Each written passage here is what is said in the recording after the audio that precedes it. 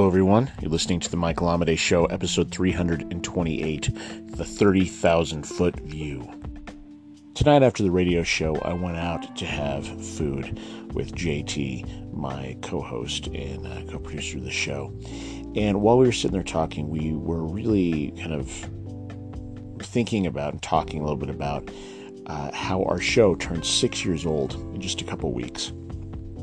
That means 6 years of us spending almost every Friday together doing a show for poets from around the world who call in. And it means 6 years of us doing, books and different kinds of events and things like that.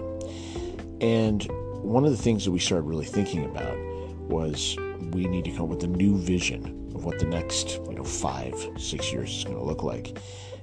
But from the inside, it becomes hard because we're all aware of the little individual things that we really need to be doing to make things better. We're aware of all of the tiny aspects that can really go into making something, world class or better than it is.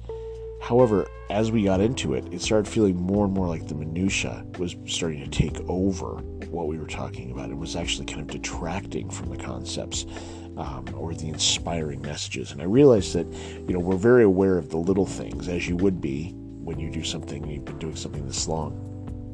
But those little things are not necessarily the inspiring things that are going to carry you through the next amount of time.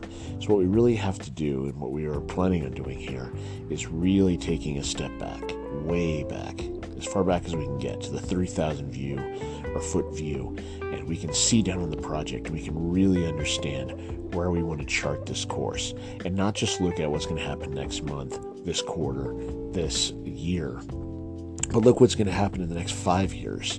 Where do we want to end up when we're 11 is a good question. When we're 12 years old, what do we want to be doing when we've been on the air that long? And how can we start making that happen now in bite-sized chunks? And I would recommend this for anybody who's looking at creating a plan, whether it's for your year or whether it's for multiple years, which of course I always recommend. Looking at exactly what you want to achieve, something that's really exciting, you can put it away and you can chunk it down, and from quarter to quarter what you need to be achieving to make that happen. To me, that starts with stepping back and getting the 30,000-foot view. If you want to send me a message, you can, michaelamade.com in the contact form there. If you find yourself being creative with poetry, lyrics, or short fiction, consider listening to my radio show, World Poetry Open Mic. We broadcast every Friday at 8 p.m. Mountain Standard Time. You can find us at worldpoetryopenmic.net. But for this podcast, the next episode will be tomorrow. So until then, keep living authentically and keep living creatively.